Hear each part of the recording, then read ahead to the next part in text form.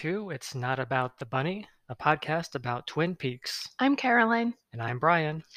and we are going to discuss which episodes are these? 16 and 17 of season Yes, 2. that's right. And these episodes were much better. Yeah, God, what a relief. Yes, episode 16 in particular, I really enjoyed. Yeah, it was really a return to form, I think. It may be because Leslie Linka Glotter was the director for that Mhm. one, and I don't know, I think she just really got it. She just really understood what this show was, what it was about, and what made it work. I agree. Yeah, in the last episode of our podcast, I talked about the taste of Twin Peaks, the unique flavor, Mm-hmm. and she really gets it. This was the Yes. first episode in a while that felt like Twin Peaks. Yeah, I agree with that. And even though it isn't quite the same as it was when Lynch and Frost were fully in control, it still really feels like the old show is back in a lot of ways. hmm Yeah, in an alternate universe, Twin Peaks would have continued on like this if it hadn't Mhm. been canceled. It could have gone on as this kind of show, Yeah. where it's a little more character based, Mhm. um, but you still have the supernatural elements hanging Sure. out in the background, and they come to the foreground every now and then, like they do at the end of this episode, Yes. just to tantalize you. Mhm. But it doesn't have the same urgency as the initial mystery of who killed Laura Palmer. Sure. But this is like it's like pizza, Yeah. whether it's fancy pizza or Pizza Hut, it's still pizza. It still tastes good to me. Right. But I do think that one of the things that makes this episode 16 successful is that older mystery of Laura and Bob hasn't been fully forgotten. Laura hmm gets her first mention in a while. And of course, Bob comes back at hmm the end. And so you do get the feeling that all of this is connected, even if you can't see the explicit ways it is. Bob really is still out there, and he's still drawn to the same kinds of pain and suffering as he was before. Yes. Well, we'll get to that. Right. So let's dive into episode 16. Yes. As we said, directed by Leslie Linka Glatter, and she does a terrific job. She's really good at, um, I guess, emulating David Lynch's style from the Mm, pilot, yes. but also adding her own particular talents. Mm-hmm. So on the one hand, you had a lot of characteristic Twin Peaks type shots and editing. Sure. I'm trying to think of yeah, like one thing that I noticed, Mm-hmm. that you have the that musical theme. Uh, is it? I guess it's Laura's theme that Yes. sort of builds up and and kind of reaches a climax. Then it Mm-hmm. comes down, and then it changes to an ominous chord. Yes. And she uses that change as a, a cut point, Mm-hmm. an editing point. She cuts to the next scene Mm-hmm. so that the scene changes and you hear that ominous tone, and Yes. it's changing the mood. Yes. And that's something that we saw a lot in the first season. And we Mm-hmm. haven't seen it in a while. And it's just one Right. of those little things Yeah. that makes the show feel like Twin Peaks. Mm-hmm. I agree. But on the other hand, she also brings a lot to it that David Lynch doesn't bring, Mm-hmm. like the way that she moves the camera. It's very balletic. Yeah, I mean, well, she's always paying attention to and using blocking, having the characters move within the frame, Mm-hmm. and using that to create visual interest, to create rhythm. Yeah. But more so than that, she has the camera moving along with the actors. Right. And those movements, I mean, we said she had a background in choreography, Mm-hmm. and there are some nice movements that she makes here. Yes. Uh, and we'll get to the details. But first, let's dive into the main storyline. And this is a pretty focused episode. Yes. I mean, there are some of the smaller threads get picked up here as well, but this is really focused on Josie. Yeah. Apparently, I learned on Film School Rejects, Mm-hmm. Joan Shin had asked to be written Yes, off of the that was show, my understanding. and they obliged, and she wanted to focus on movies. Mm-hmm. And actually, she has a really interesting career. Mm-hmm. Maybe one day we'll dive into her career. Yeah, that would be a fun thing to do. But yeah, she wanted to move on, so they kind of fast forward. They do a speed run through this. Yes. But I didn't think it seemed especially rushed because so No, I many don't of the think pieces so. had been set up already. You Yes. knew that it was coming. Yeah. That because Eckert was there, Andrew Packard was there, Mm-hmm. uh, and even in the last episode 15, Mm-hmm. they had already determined that Josie had shot Cooper. Right. So the walls are closing in. We know that this is Yes. coming to a head. Yes. And Josie is and this is not to discount from any complexity that the character has, but Josie is more of a type of character than I think anyone else on the show, Hmm. in that she is very much the film noir woman in trouble and always has been. Yeah. She's kind of a femme fatale, but she's vulnerable. She causes trouble, but trouble seems to be attracted to her. Um, she's like Barbara Stanwyck in Double Indemnity or something. Hmm. Um, and there's really only one way the characters like that end up, if you Yeah. know those films. Yeah. Yeah. Yep, pretty much. So nothing here is too surprising. Um, Although we open the episode with Pete, Catherine, and Andrew Packard Hmm.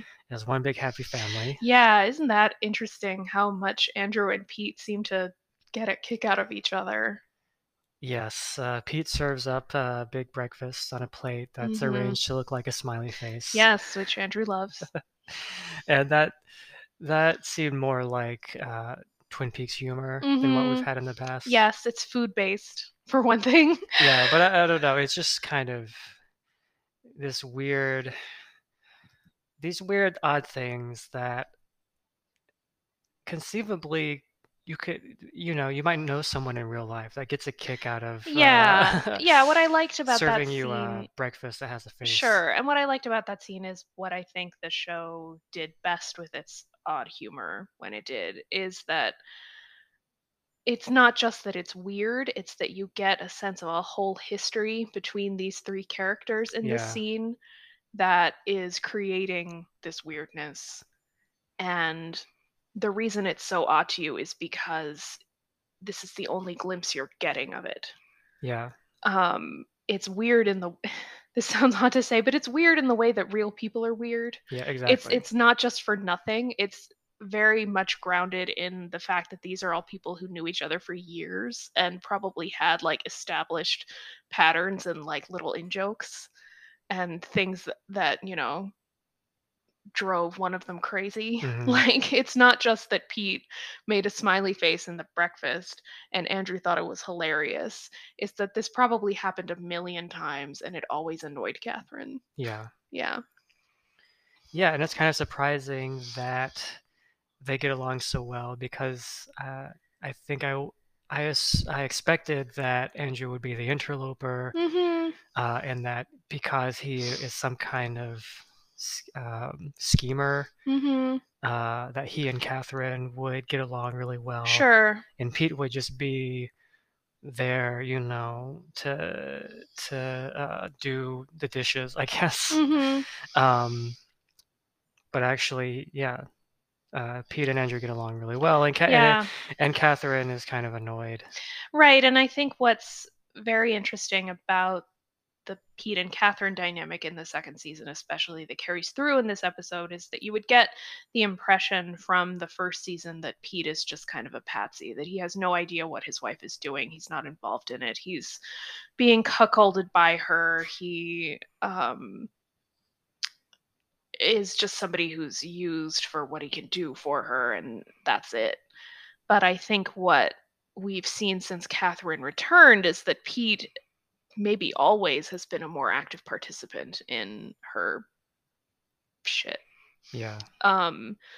Not exactly a partner in crime. A lot of it is maybe on a need to know basis, but I think what's very clear is that there's a very big part of Pete that really loves that Catherine is like this and is Mhm.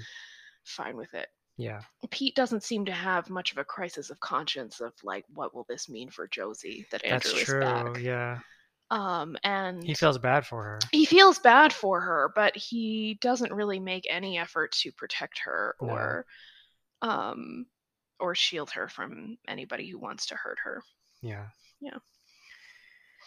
Yeah. Well, speaking of which, the feds are onto her, Yes. and we already knew this, but Mhm. now Albert's done the testing. Yes, and it seems like the old Albert is back. The old Albert is back. Thank God. Yeah, I don't know what happened last time, if he dropped some ecstasy or what, but Yeah. Yeah. it wore off. Uh-huh. Um, yeah, but he's very focused Mhm. on doing his job, Yeah. and he doesn't want personal feelings to get in the way, Yes. which is, the correct attitude. He's very professional. Mhm. Um, but Cooper wants to talk to Josie himself and see if maybe she'll confess. Mhm. To which Albert says something like maybe she'll grow wings and fly. Right. Right. It's interesting. Do you think Albert is a misogynist? I don't know. Yeah. Or do you think that's even a useful question? It's Because he just doesn't think that she's going to confess. well, because he doesn't really know anything about Josie, but he seems to have a very rigid idea of who she is and what she's going to do, and it's a fairly derogatory one. And maybe that's just how he thinks of all criminals. Well, Cooper has the same attitude. That's true. That's true. And yeah, I think it's more, it reflects more their role Mm-hmm. in the FBI than Right. anything else. True enough. I guess. I mean, I haven't really thought about Yeah. it that deeply. Yeah. I don't know. I guess my hackles are always up as a feminist whenever a male character calls a female character a bitch. I always think that's Oh yeah, he did say that. I don't know. I don't want to make too much of it. It's a Mhm. word that people use. I don't think everybody who uses that word is a misogynist. Um, but it's the way it's used, the kind of way he spits it out. Mhm. Why is Albert so angry at Josie? I guess just because she shot Cooper. Yes. But why he seems to be taking it personally. Maybe that's it. Maybe it's because she shot Cooper. Yeah. Well, you said you wanted Mean Albert back. That's true. That's true. He's more fun to You wanted him watch. to be mean to Harry. I wanted him to be mean to Harry. Yeah, no, there was a bit of an edge to that. Yeah, and then you wonder, was that intentional? Were the writers? It is interesting because there are some things that Cooper says about Josie Yes.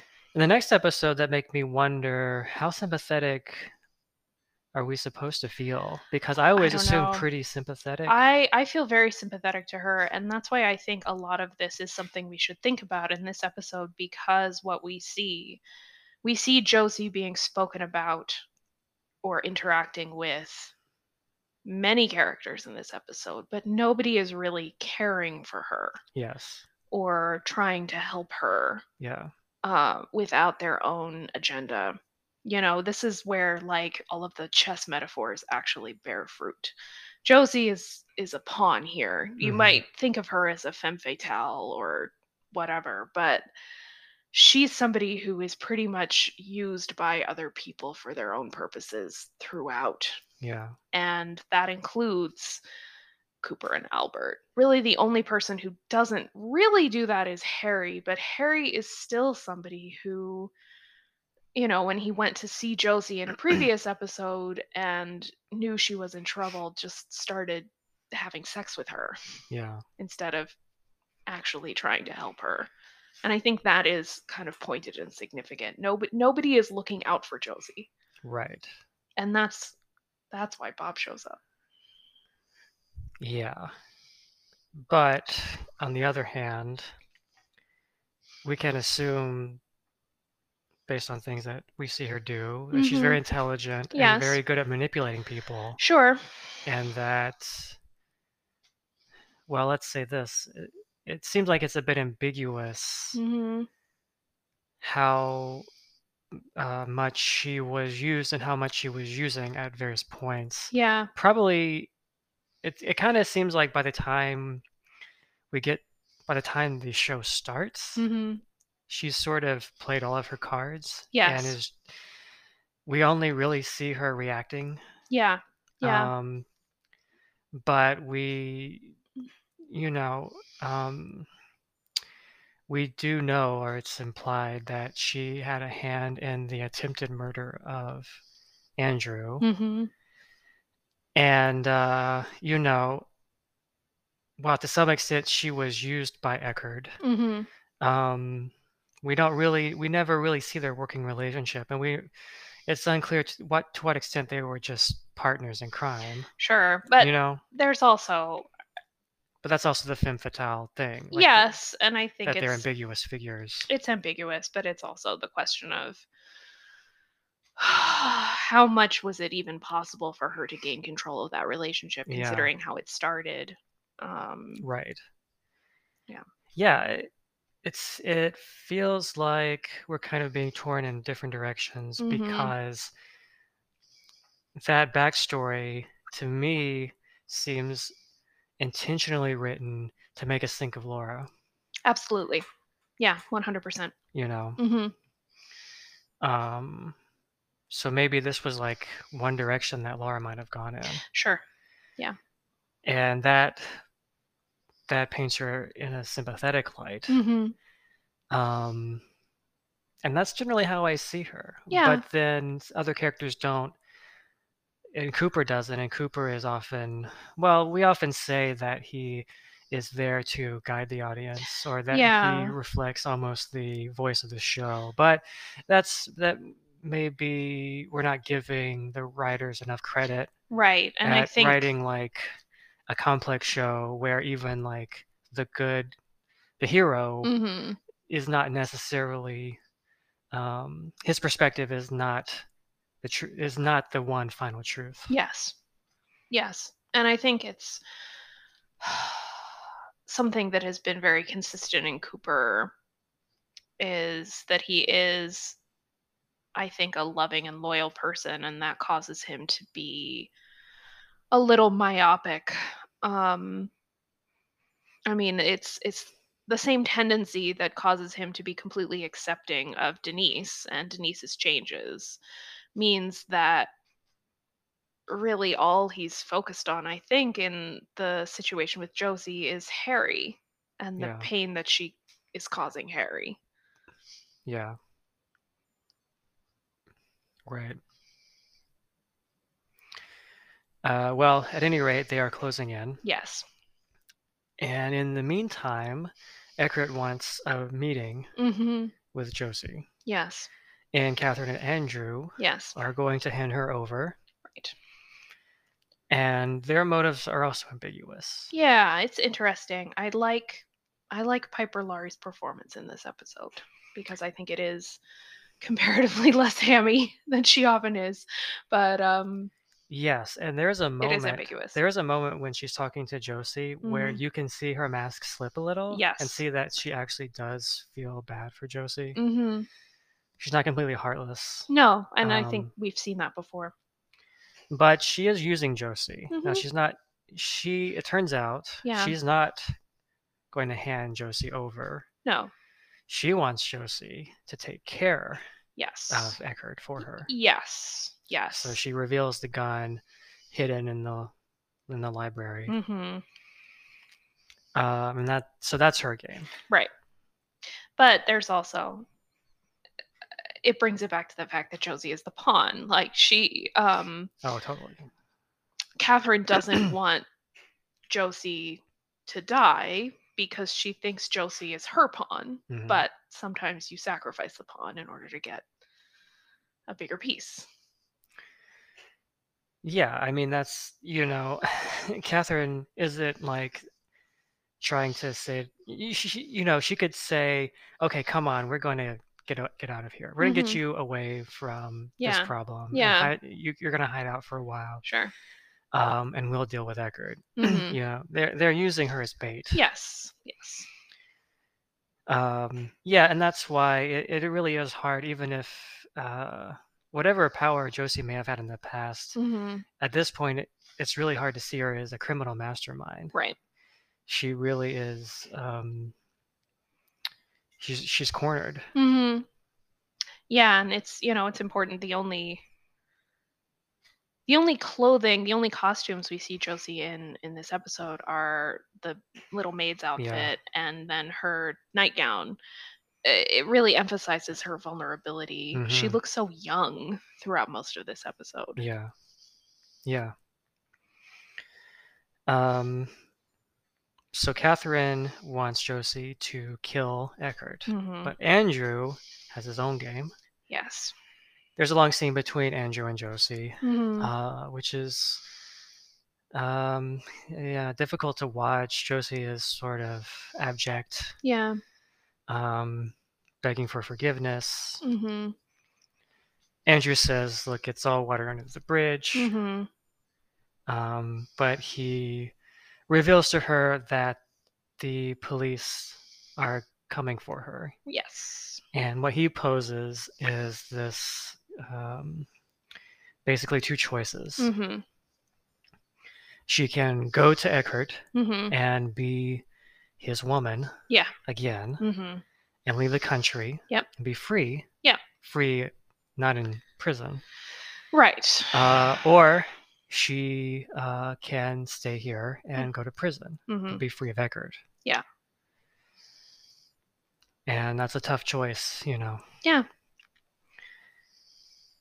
So, but Andrew is not revealing all of his cards Yes. because he finds Eckert at the Great Northern, Mhm.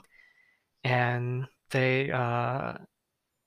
they have a little bit of a ham off, Yeah. um, which is enjoyable to watch. But yeah, Andrew is actually betraying Josie. Yeah. And he's at cross purposes with Catherine. Mhm. He's forewarning Eckert Yes. that Josie may be out for blood. Yeah. Come to think of it, Eckert must have already known that.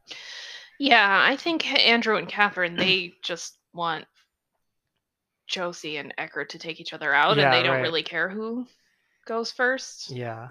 No, that's true. Maybe they're not at cross purposes, but maybe, Mhm.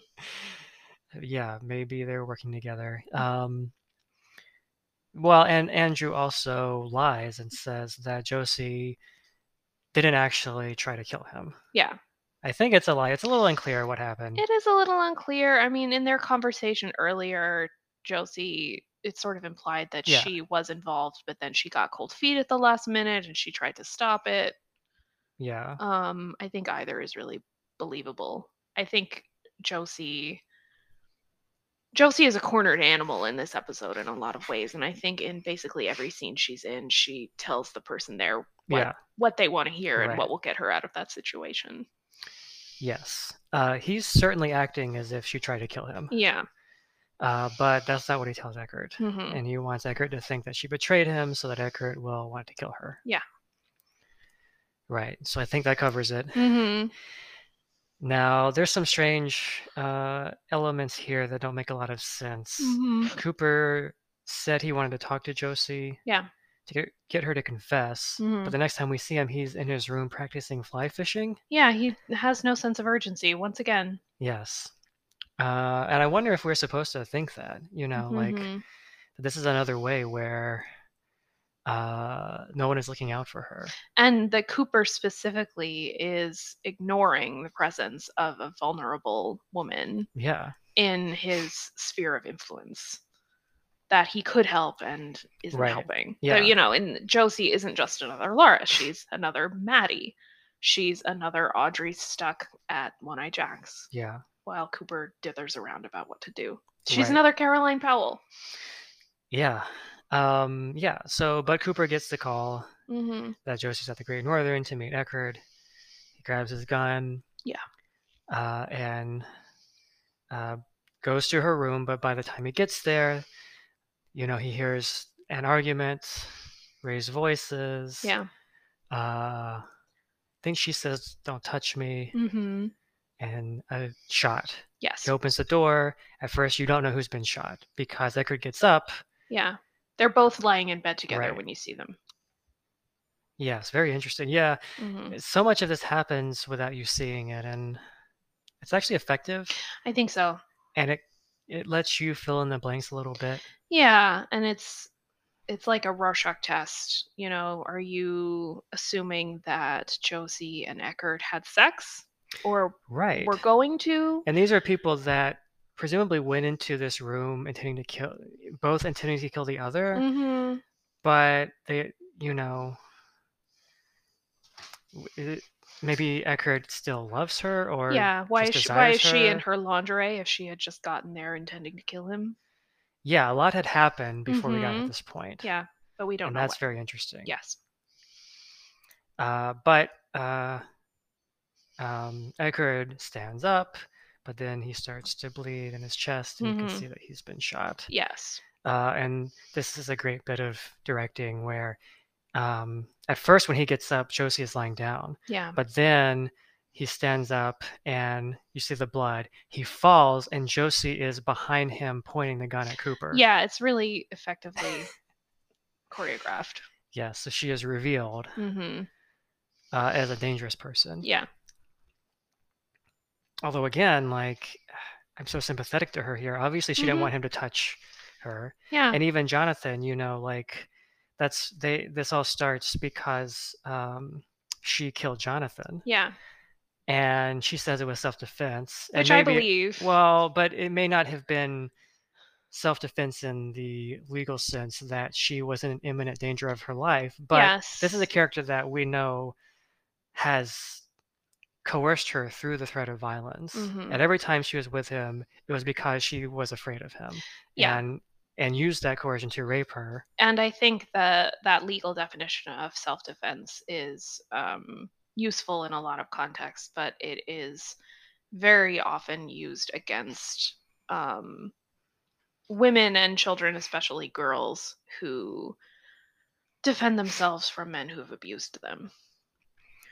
Well, that's the thing, because if you're in a situation where the person abusing you is Somehow incapacitated, you kind of have to take your shot. yeah, that's what I was going to say is that if the person is stronger than you and has the upper hand, Yeah. then the situation where they're actively threatening you is Hmm. not the situation where you're able to do anything about it. Exactly. That's what I mean. Yeah, exactly. So, uh, it's I'm still pretty sympathetic to her. Yeah. Same. Um, but she did shoot Cooper. True. He asked her why, Hmm. and her answer is very interesting. Yes. So she says that when he came to town, Hmm. she figured that This the day would come. the end was near. Yes. And what's interesting is I'm not sure that was true. I don't Obviously, think it he is wasn't there for that either. reason. Right. It's possible that he could have unraveled that mystery Hmm. while he was unraveling Laura Palmer's mystery, Sure. although he didn't. Yeah. But I think it's another connection to Laura that I think we're supposed to notice. I don't think it's a coincidence that one of the last images we see of Josie in this episode is of her looking at herself in the mirror, which is, of course, the first thing we see in the pilot. Hmm. And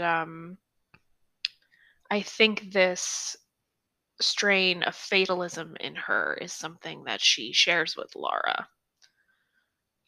This idea that she's sort of doomed Hmm. to her fate, and that the only control she has is of how she goes out. Yeah. So I think it's believable that Josie would think this, that Hmm. um that once Cooper came to town, that was it, that there was no other way out for her. Yeah. Yeah, and I actually like this Mhm. because it means that Cooper getting shot wasn't related to Yeah, Laura's mystery at all. right. It was just because Josie was acting like a real person, Mhm. meaning she assumed that She was things, the protagonist of the TV yeah, show, that, not a supporting character. Right. yeah, that the FBI was there to get her. Yeah. She assumed it was about her, Mhm. which is, I think, realistic. It's what you would do in her Yeah. shoes. Yeah. Um, or at any rate, she thought, this is not good. I need to get, Mhm. the less scrutiny here, the better. Yeah. Um, and I like that. I like how messy it is. Yes, I agree. Because really, there was no reason for Cooper to get shot, No. and it didn't have anything to do with the people he was investigating. Mhm. It really was kind of out of left field Yeah. from this whole other story he had no idea about until now. Mhm. Uh, but at any rate, she she is not going to go to prison. No.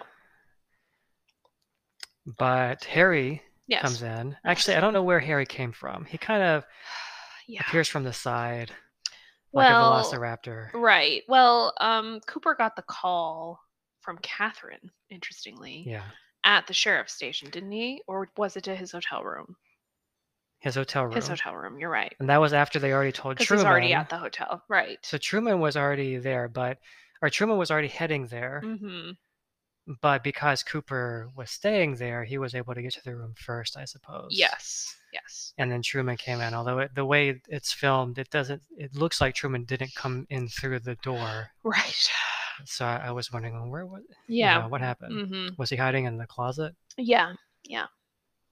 But at any rate, he's there, so she doesn't want to just go out in a blaze of glory No. and kill him. No. And it's very tense. And then she's dead. Yeah. She just dies. She just dies. Mhm. And you're thinking, wait, what? What happened? Right. Well, someone else is there. Yes, a bright light appears, Mhm. and we see Bob. Finally. Yes. I had no idea this was going to happen. Mhm. I heard about the Jorah pool, Yeah. but I didn't know that Bob was going to show up again. I was Mhm. really surprised. Yeah.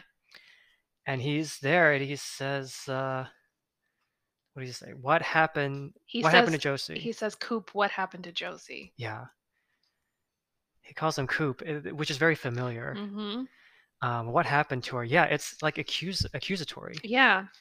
Like, you should know. Mhm. You should have known what was going on I here. think it's meant to be. I think it's meant to be accusatory, and I think it sort of deflates once again this impression we might have of Cooper as the unambiguous hero who Yeah. always does the right thing, because I think this is again another instance of him ignoring something that was right in front of his face, and a young woman dying because of it.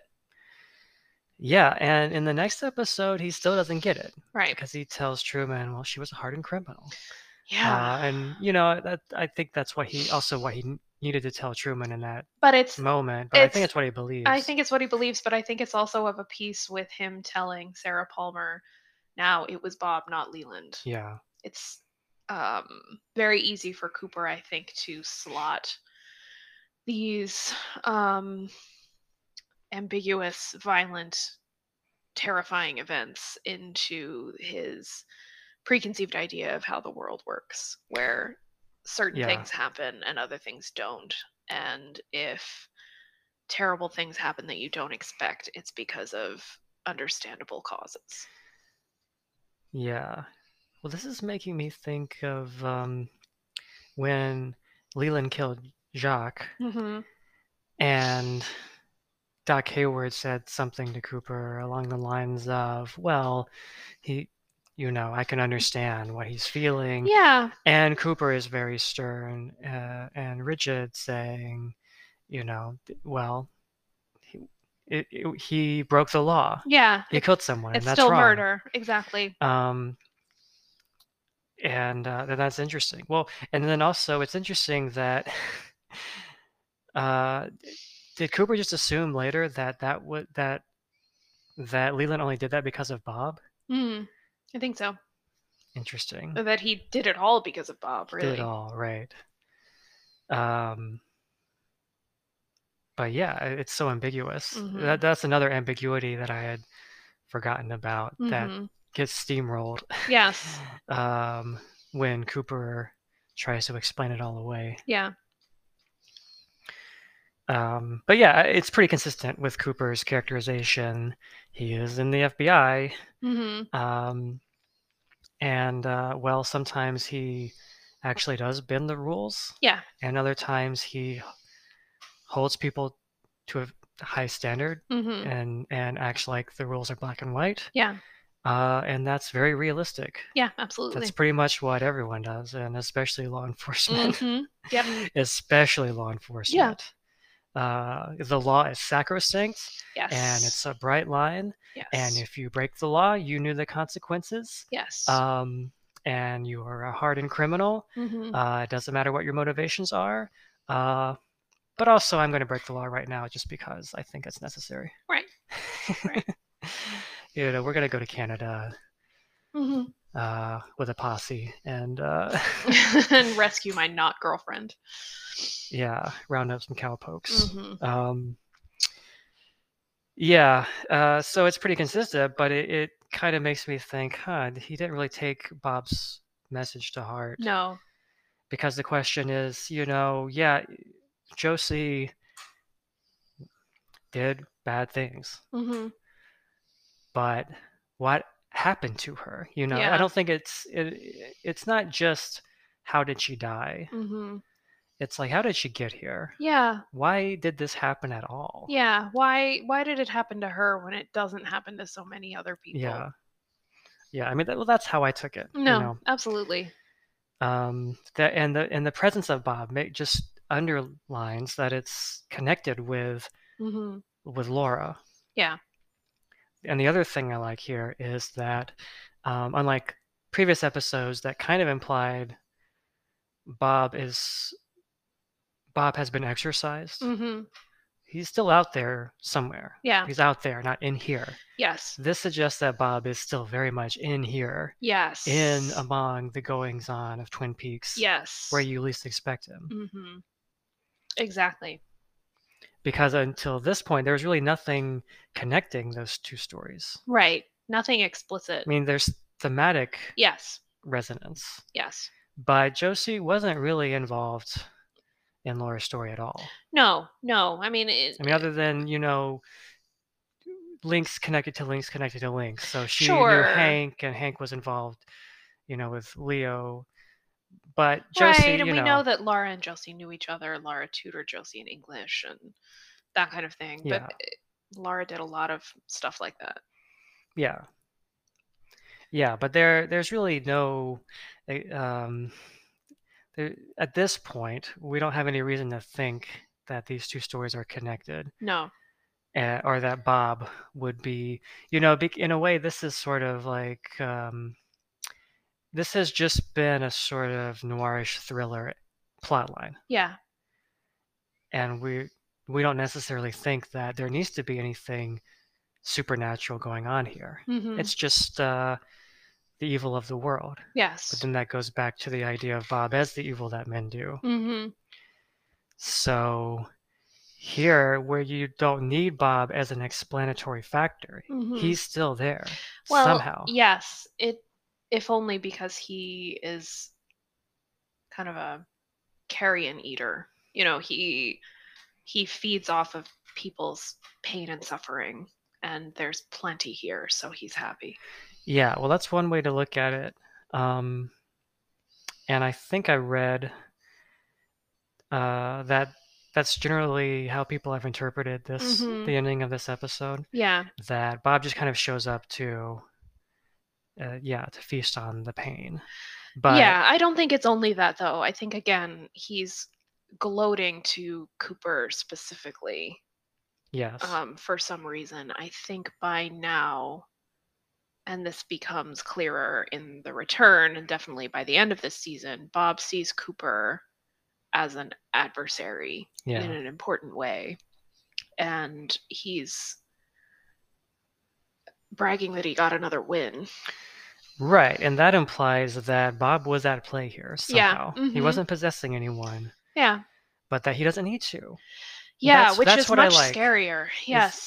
this injects mystery and real horror, real fear Mhm. back into Bob, Yeah. because we thought we understood his rules. Yeah, that he possesses people and acts through them, but Right. that isn't the case here. Yeah, there's something else going on, and it's never really explained. Mhm. Um, and we haven't talked about the drawer pull yet, but No. my assumption or inference is that Bob did that Yeah, somehow. maybe a combination of Bob and the man from the other place who He also also shows shows up. up. Mhm. Yeah, but at any rate, it's not so important that we know exactly what is going on. Mhm. What's it? And in fact, actually, it's important that we are reminded we don't know what's going on. Yeah, absolutely. That the evil that men do is connected with what Bob is doing, Mhm. and in ways that we can't always anticipate or predict, Yeah. in ways we can't always understand. Yeah. So let's talk about that drawer pull. Yes. I have some ideas. I mean, I think it's one of the things I like, and one of the ways this episode feels more like Twin Peaks Hmm. is that both the writers and Leslie Linka Glatter are remembering to imbue these small household objects with this kind of totemic power. Hmm. Um, that is barely understandable but still really felt. And I think the drawer pull, even though we only see it at the very end of the episode, has that Yeah. same kind of feeling.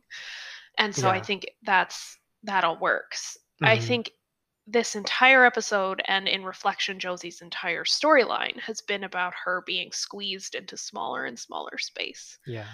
and um, being cornered more and more and more. And now this is the ultimate literalized version of Yeah. that. And it's not just that she is trapped in a very small object. She's trapped in a very small object that is purely utilitarian. Yeah. It's purely something that is of use for other Right. people's purposes and for um and this will maybe sound really inane, but for storage. Yeah. She's something that people have always projected things onto. Yeah. That's why it's so important that the first images we see of her are of her looking in the mirror. Right. It's she's very much somebody who is always looked at and always um kind of imbued with meaning against her own will, Hmm. and just like stuffed full of associations that other people have, and Yeah. neuroses and needs and um nefarious goals that other people have. There's it's a very, in its way, gendered image, but also I think racialized one. I think there's like a lot of things about like post-colonialism you can read into this if you know the critic Edward Said and what he talks about in Orientalism, and in his work about how the West uses images of Asian and Middle Eastern people, and stuffs them full of meaning in that way in order to kind of justify colonialism, Hmm. essentially. I think Josie and the way other characters treat her is an example of that, and this really literalizes it. Yeah, absolutely. Yeah, she literally becomes furniture. Yeah. She becomes uh, a decorative, or well, that's the thing is it's not even decorative, It's just useful. right? Yeah. Yeah, there are a lot of ways you could interpret it, you know. Mhm. Yeah, it is interesting. She is used throughout, and so this literalizes that. Mhm. But it's also like she's past she was a container, Mhm. um, but now she can no longer contain. She's not even the drawer itself. Yeah. She can't serve that purpose anymore, Mhm. and she just yeah. Or And she's the container and the contained at right. the same time. Yeah. Yeah, and a drawer is maybe also somewhere where you might hide something. Mhm. Um, and that's also a purpose that she serves Yes. to obfuscate, you know, that she was Yeah. used as a pretty face to obfuscate Eckhart's dealings Mhm. and manipulate people. Right. And she did manipulate people, and now she is manipulated Mhm. as a knob. Yeah. Yeah, I mean Right. that is what it is. She's pulled and handled and used. Yeah, and this is so it's a kind of purgatory that she's in, Mhm. a purgatorial state. Mm.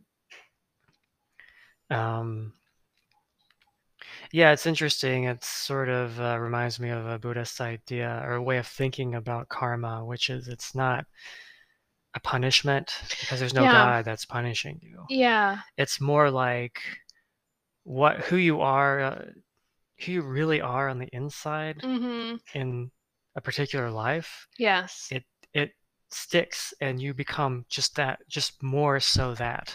Yeah. um, More fully you become more fully Mhm. your bad habits basically. Yes. And so yeah, like if you're really greedy in life, then you are reborn as a hungry ghost that is going around trying to drink, but your throat is so small Mhm. that you can only get a tiny drop. Yes. um, and so it could reflect on Josie's some of the bad decisions she's made, but it feels very unfair in that it Mhm. is also whenever she used that position to her advantage, it seemed Yeah. like making the best of a bad situation. You know, Exactly. that really it was other people that put her in this position Mhm. to begin with. Yes. And the fact that she got any kind of that she ever made any money or Mhm. gained any power Yeah. you from that position Mhm. makes me root for her. Yeah.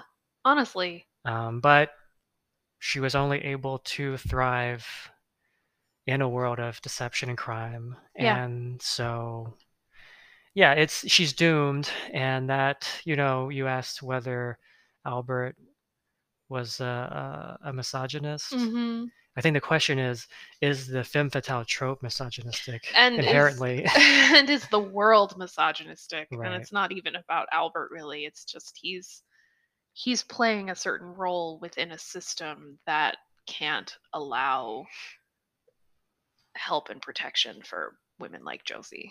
It just uses Yeah. them and then punishes them. Yeah, I mean, And he's a part of that system just as much as Eckerd or Andrew right. or Jonathan Yeah. or anyone else. And so is Cooper. Yeah, and it never seems to occur to them that maybe she was coerced in No, some it ways. doesn't. It doesn't. Which is certainly interesting because I think Cooper especially, take a very different attitude towards Laura's sex work, Yeah. which is even if they don't say explicitly that she was coerced into it, it's definitely understood by them to be something that she was doing out of trauma. Yeah. And the villains in that scenario in which Laura and Ronette and the other girls at One Eye Jacks were doing sex work, the villains are, Ben Horn and Mhm. Jacques Renault and to an extent Leo. Um, for using them and for pimping them out, and Yeah. um Right. but the nice white girls were just victims of that. The Asian woman is an accomplice. Yes. Um, and it seems like a matter of degree. Yeah. And Yeah. like, well, where does a hardened criminal like Josie start? Well, Where we does that come know, from? I were we told, I don't remember this sadly, and I'm sure I could find out because I do think it's mentioned how old was Josie when she started working for Eckerd? She was she was pretty young. She's pretty young now. Yeah. Um I don't remember if she says an age, but mhm. I got the impression she was a teenager. Yeah, I did too. Yeah. And that maybe she had been doing some like survival sex work on the street before he found Well, her. she says that she had been living on the street, Mhm. and that's how she met Eckert, Yeah. and that in a way she was lucky because some families sell their children. Right. Right. Um, so that I think implies that she was of an age where she might have been sold. Yes. Yes. Instead of being sold outright, she falls in with Eckert, who maybe Yeah. she sees as a savior, but in the Mhm. end, it turns out that he owns her, Yeah. just as if she had been sold, Right. Right. which is very realistic as to Mhm. how. Yeah. I mean, now we would say Josie is a victim of human trafficking, you know? Exactly. Exactly. And we know a lot more, or I mean people knew it now, but we talk a lot more about how children like that who are maybe engaging in survival sex work on the street because they're runaways or for whatever reason are very vulnerable to manipulation by people who say that they're saving them. Yeah, yeah, yeah. And in some ways, this is a show about human trafficking Yeah. and a show about how it actually works, Yeah. not about the fantasy Uh-huh. about, Yeah, again, it's not somebody hitting you over the head with a brick and yeah. putting you in a van. But because this is also what Ben Horn does, Right. Right. women start out just wanting to make a little extra money, Mhm. but that may involve crossing the border, Yep. you know, Mhm. and then who knows, you could wind up addicted to heroin Yeah. and you're stuck there. Yeah. Exactly. Yeah, so I think overall Josie's story was very compelling, Mhm. and the ending is very compelling. Yes. Um, we'll miss Joan Chen Yeah, we will. because we won't see her again. Mhm. Uh, I have a theory that David Lynch came up with this storyline. Hmm. It came up with the ending. You do. Okay. The ending where Josie is trapped In the in drawer a pull. drawer pull. Mhm. I don't, I can't prove it, and Lynch has always tried to draw a hard line and say, well, there's a certain point where he just left and he's Mhm. not responsible. Yeah. I'm not so sure because in the next episode Uh-huh. that we're going to watch, Mhm. he is on set as an actor. Yeah. So I'm sorry, he was around. Mm.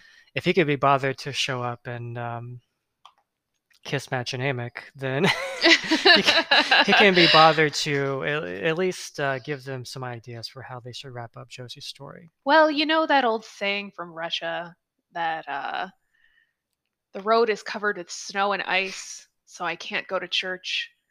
The road is covered with snow and ice on the road to the bar. I'll walk very carefully. Yeah. Yes. Well, we'll get to that, but Mhm.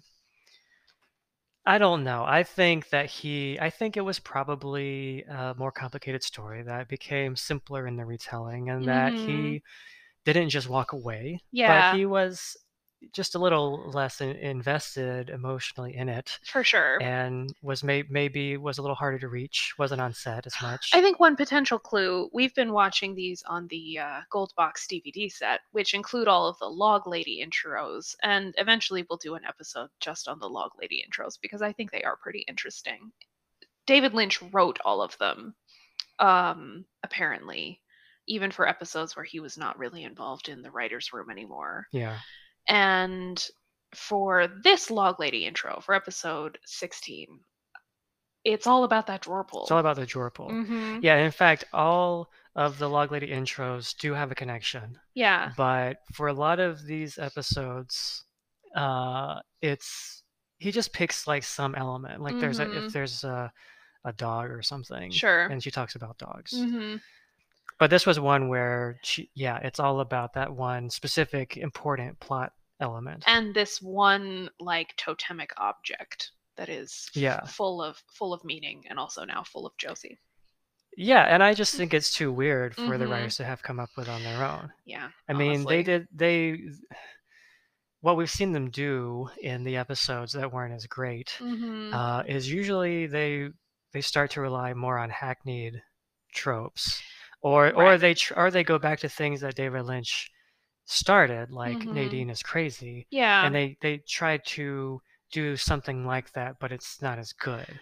Well, and I think they But it's such the yeah. idea is so far out there, Yes. and even the special effect that's used. Mm-hmm. I don't know if that was state of the art at that point, but in its crudeness, it reminded me of some of the effects in The Return. Yeah, I agree.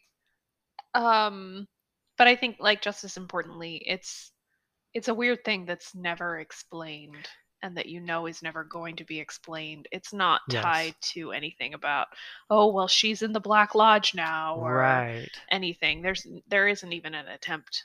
Yeah, actually that's right, and to me that's definitive. Mm-hmm. It's the fact that the ending of this episode only increases your questions. Yes. It increases the mystery. Mm-hmm.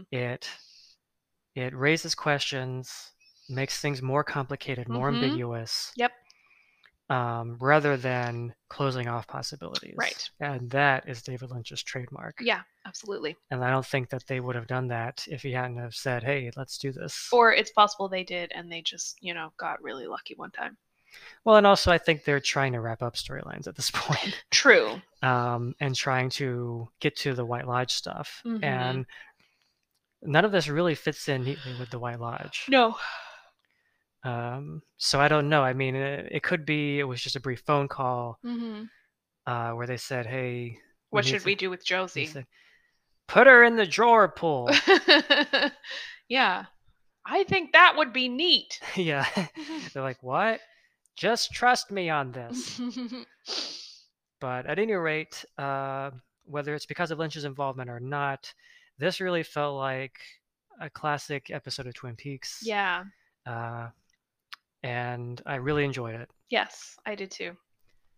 Now, moving on to episode. Well, there's other stuff in this episode. Oh yeah, I'm sorry. That's right. Jeez Louise. Yeah, that's right. There are a couple of other important things. Should we talk about Nadine and Mike and Ed and Norma? We can. I mean, I said I wanted to talk about other stuff from this episode, and then you pick the one I don't actually have much to say about, I guess. Ed and Norma are sweet. I like that Norma tells off Hank. Mm-hmm. It still feels a little like wheel spinning to me, and maybe that's because I know it's not gonna take. Yeah. What are your thoughts? It's not going to take, meaning this is not the end of Ed and Nadine's marriage. Right. Yep. Yeah, they're just teasing us. Mm-hmm. And they know it because Nadine has that moment where she says she's gone blind in one eye. Yes. Suggesting that maybe she's waking up. Yeah. Yeah. But it gives Ed and Norma a little bit of a little brief period of happiness. Yes, which is nice. And we get to see Hank just get spit on and shit on by everybody, which is a lot of fun. Yeah, also nice. He's easily the most contemptible person on this show. Yeah, I mean, Hawk kicks out his crutches from under him. Yeah. Which is not behavior that I condone from a police officer. No, no, shouldn't do that. In the situation of a TV show where it's all fictional and yes, where Hank is an unequivocal bad guy, mm-hmm. It's a lot of fun. Yeah. Um, although, it's a complicated scene. We want to see Hank get roughed up, Sure. but it's only because he points out the Mhm. truth, which is that Harry Truman Yeah. is biased, Yes, not acting in exactly. public interest. Exactly. Fair enough. But yeah, because Hank he's in jail, Mhm. Norma's not going to go to bat for him anymore, Right. um, and he is on the hook not just for parole violation, but for the attempted murder of Leo Johnson Yes. because Bobby was a witness. Right. So he is neutralized, Mhm. and Nadine is in love with Mike. Yeah. And in fact, they are going to a hotel for some clandestine boning. Yeah. Although, does that happen in this episode or the next one? That might be the next episode. Yeah. But as a result, yeah, both Nadine and Big Ed are free Mhm. for now. For now. Okay, well then, what storyline did you want to talk about? I want to talk about the scene between Donna and James. Okay. Um, First because it's our first Laura mention in a while, but I think this is basically what I wanted from the storyline since James left town. This is kind of where they should have just left it then Mm-hmm. instead of drawing things out, which is James explicitly says that he was kind of looking for somebody to save in Evelyn Marsh, that's what he is drawn to, and um, he's just been too affected by everything that's happened to just have a nice and happy relationship with Donna in Twin Peaks. Mm-hmm. And Donna is very understanding of that, and she says that she also wants to be able to form new memories and have new experiences that don't have anything to do with Laura or Maddie Yeah. or any of this. And it's weirdly very emotionally mature for the Mm-hmm. two of them to admit that and to kind of Yeah. forgive each other and say goodbye. I thought it was well done. I thought it should Mm-hmm. have come much earlier instead Yeah. of just wasting our time. Yeah, pretty much. So we can say goodbye to James Marshall. Thank God. Yeah, no, he's not going to come back until the return. Because I was loving this episode, and Mhm. then when he showed up, I was like, "Oh my God, Yeah, yeah, I know. please don't ruin it." Right, but they didn't. They didn't ruin it. Yeah. Um, yeah, they didn't ask too much of James Marshall in this scene. No, and I think it's very character based in that it's where this relationship was really always headed because it was a relationship that was born out of Yeah. shared trauma and shared love for somebody else who was gone, and it couldn't last. It couldn't. It was that plus being teenagers. It's fine for it to be ending. It's good that they're realizing that. Yeah. That's the end. Yep, pretty much. Yeah. So, do you want to talk about Billy Zane? Billy Zane is so pretty. It's honestly hard for me to keep track of anything that happens in his scenes.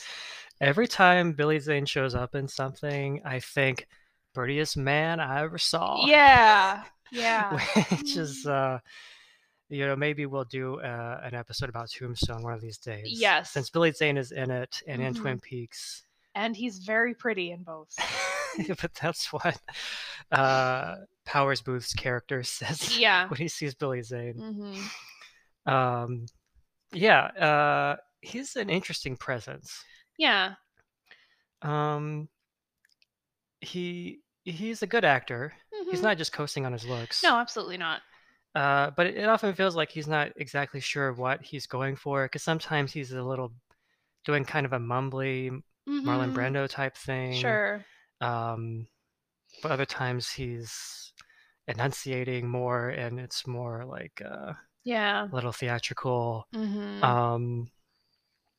Yeah, I don't know. I think he's always a welcome addition to a TV show or movie. Yeah, sure. But Well, what happened to Billy Zane? What happened to Billy Zane? He never really broke through. Right. And now he mainly shows up almost as like stunt casting or as a Mhm. joke. Like, isn't Sure. it funny that Billy The Zane is here? Yeah. Like in Yeah. Zoolander. Uh-huh. Yeah. What was the last big movie he was in? Titanic? That was a long time ago. Yeah, I feel like that was the last one where he had a big role. Mhm. Um, the last thing I saw him in was Community, True. and I think uh, he has great comic timing. He's a Oh, good for comic sure. actor, For sure. and he was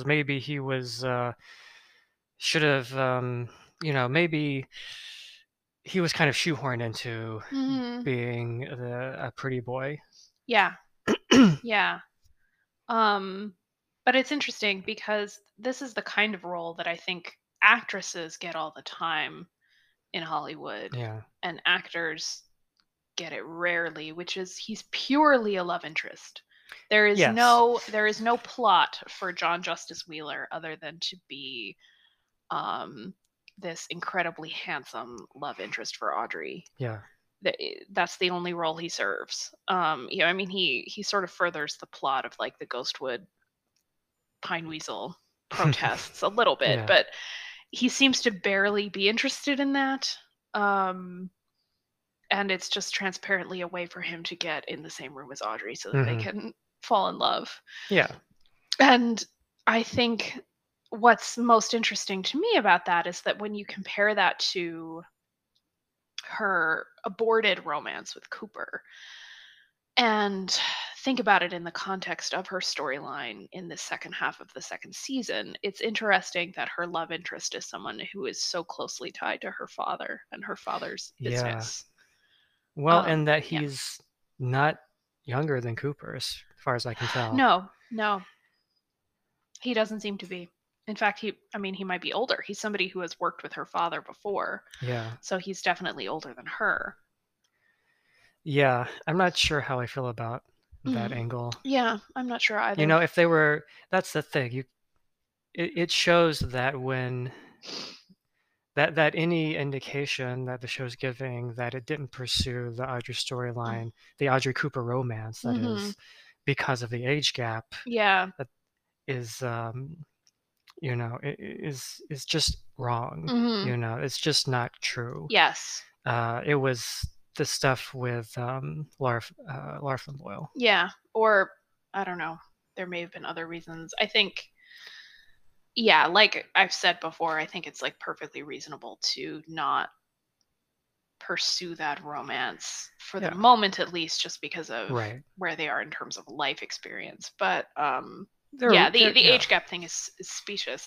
I think it's as far as age gaps go, Sherilyn Fenn and Billy Zane don't look inappropriate. Like they don't look like they're too far Yeah. apart. But again, it is a life experience thing. Audrey is still a teenager. She's supposed to be in school. Why is no one in school I anymore know. apart from Nadine? I don't know. Yeah. Maybe they don't have access to that set anymore. Maybe they had it We a saw it a couple few of episodes. yeah. Yeah, yeah. So I mean, I think that there's good reason to be uncomfortable with a Cooper Audrey romance, Mhm. but then I wish that they had found an age-appropriate love interest for her. Yeah. But at any rate, look, it's a TV show. Uh-huh. It's not real life. Sure. I'm suspending not disbelief, but I'm not really looking at this the way I look at it in real life. Mhm. I'm taking it as it's supposed to be, which is that Right. she needs a rebound uh, Yeah. from Cooper, Mhm. and he's handsome and non-threatening. Yeah. Even though he works for her father or worked with her father, Uh-huh. um, that's a little weird. I mean, we've talked about how we think that she should want to get as far away from her father as possible. Mhm. You would think. But that's just not the direction the show has gone Yeah, in. it's So, clearly it's you just not know, the story they're telling. This version of Audrey doesn't really have a problem with her father anymore. So, yeah. So we're gonna Um, I've accepted that and moved on, and I'm just Mhm. trying to take this storyline as it is. Yeah. And yeah, it's just I like it because it gives Sherilyn Fenn um, an opportunity to do Mhm. some really great acting, Yeah, and she is and quite good. she's terrific in all of their scenes. I Mhm. don't think that they have really the same chemistry that she had with Kyle MacLachlan, No. but I think she's very good and really is really selling it, Yeah, I agree. selling that she's falling for this guy. Yeah. And it doesn't have to be a love for the ages. Mhm. He's just handsome and competent Yeah. and successful. Yeah. He is somehow both a vulture capitalist and an environmentalist. I didn't Mhm. quite follow this part. Yeah, I don't think that type really exists in real life. I mean, well, that's not true. I think that type exists in real life as far as there are certainly vulture capitalists who think that they are environmentalists. I just think they are kidding themselves and the rest of us. Yeah. Yeah, but that's what he does, right? He moves in when a company is failing, helps him He's file for he's Mitt bankruptcy. Romney. Yeah. Yeah. But it seems like it's a way of bailing out the people at the top, Mhm. right? Yeah. Seems Um, like it. or the way I don't know if that's what Mitt Romney did, but Mhm. it seems like he's here to to do what in some sectors is called a reorg. Yes. Well, that is what Mitt Romney did. Maybe he's here to, but it's to help Ben. Yeah. It's not an antagonistic thing. It's like Mhm. Ben wants him to come in and basically like ch- um, rebrand his business, Yeah, but I think help them offload their debts and whatever. there's also the implication that they will get one up on Catherine and get everything back from her and then some, and then maybe then he won't be so nice. Yeah, well, this is Ben's new plan, Mhm. and I think this is well done because it's very ambiguous Mhm. whether Ben really believes in that he's doing the right thing. You think it is? Well, I don't know. I feel like the way it's written, it's not, but the way Mhm. Richard Bamer is playing it, Yeah, fair he is enough. actually bringing enough sincerity Mhm. to it, to his lines, Yeah. that it makes me think that maybe at the very least, he thinks he's being sincere. Well, I think it's a certain kind of capitalist philanthropy Yeah, where the capitalist in question has so gotten high on their own supply that they genuinely believe, they really do, yeah, that there are situations where they can pursue their own self interest and also help, and that just sweetens the deal for both sides. Like everyone wins. everyone wins if I am screwing over Catherine Martell and saving the Pine Weasel and Ghostwood. Yeah, Well, that's just birthday cake on top of my nice meal. yeah. And Real Clinton well, Foundation hours. yeah, exactly. Real Mike Bloomberg, Bill Gates hours. And I think, there's an extent to which you can say, well, they don't really believe any of their shit, but I think some of them do Yeah. because they're stupid. Um and so obviously, yes, the real motivation is to make money and to screw over their competition, and that I think is Ben's real Yeah. motivation. He would not be doing it were that not present. But he probably has some affection for the pine weasel. I think it's just something that like adds to his righteousness and makes him Yeah. believe that it's not just that he benefits from screwing over Catherine Martell, but everybody will, and that's why you should all get on board. Yeah. Yeah. And isn't it interesting that the morally virtuous thing to do is also the thing that will make Ben Horn money? Just a Hmm. big happy coincidence. Yeah. Well, it's a pretty accurate portrayal of how NGOs work. Exactly. Exactly. I'm 100%. coming to the conclusion that Twin Peaks may be the most realistic show ever made. Yeah. Yeah. I think in a lot of ways They're for this telling kind of they're person. telling they're yeah, they're telling the hard truths about human trafficking, Uh-huh. NGOs. Yep. Yeah. Well, okay. I think there's not too much left to talk about in episode 16. Yeah. Do we want to talk about Wyndham Earl? He's looking Um, for his queen. yeah. I mean, the gosh, the little poem fragments he sends to Audrey, Donna, and Shelley. I feel like those three characters are picked because, the three prettiest girls in Twin Peaks probably Yeah. currently alive. Um, but also he couldn't have picked better in terms of like who would actually show up at the Roadhouse Yeah. to decipher this clue, because you have two girls, Donna and Audrey, who are in their different ways girl detectives and who love, solving mysteries and getting to the bottom of things.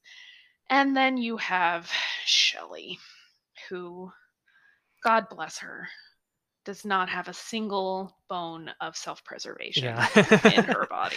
Yeah, it's really funny Mhm. because it's like bad writing, but saved because I think by accident. Because these three really are that dumb. Well, or that I think for Audrey and Donna, it's more about their thrill-seeking Oh, nature. yeah. Mhm. So it really does work for all three of these characters Mhm. that they got a murder letter Yeah. in the saying, "Come to this meet me at the location." bar. Yeah. Don't tell anyone you're coming." And they say, "Aye, aye."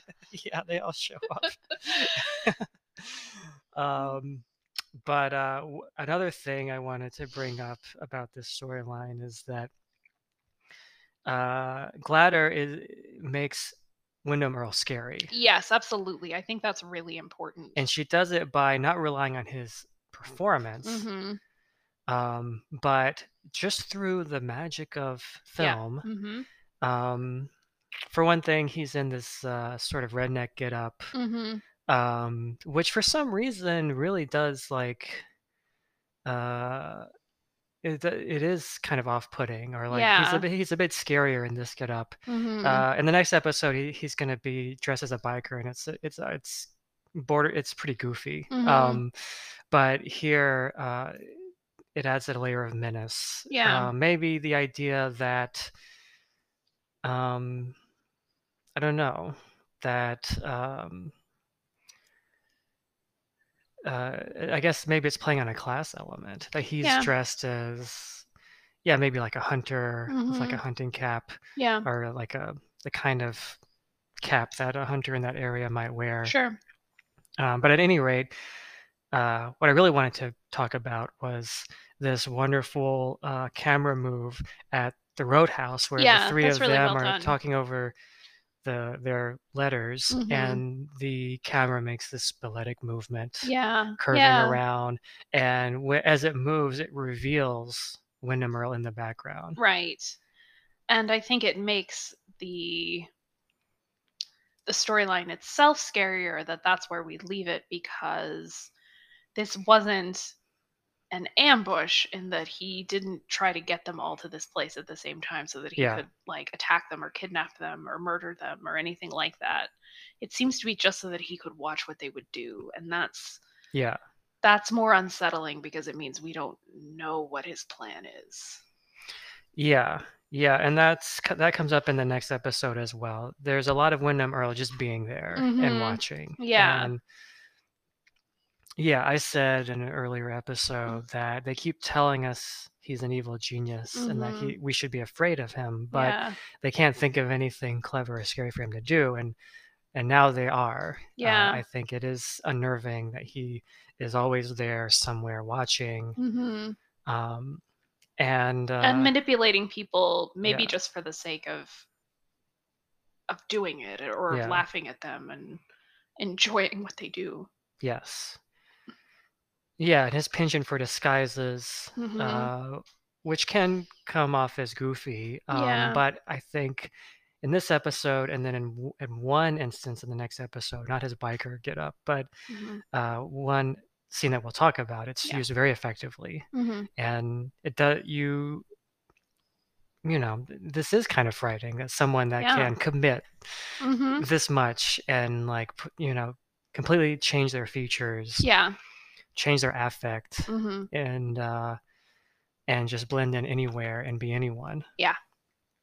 Well, on that note, maybe we should talk about episode 17. Sure.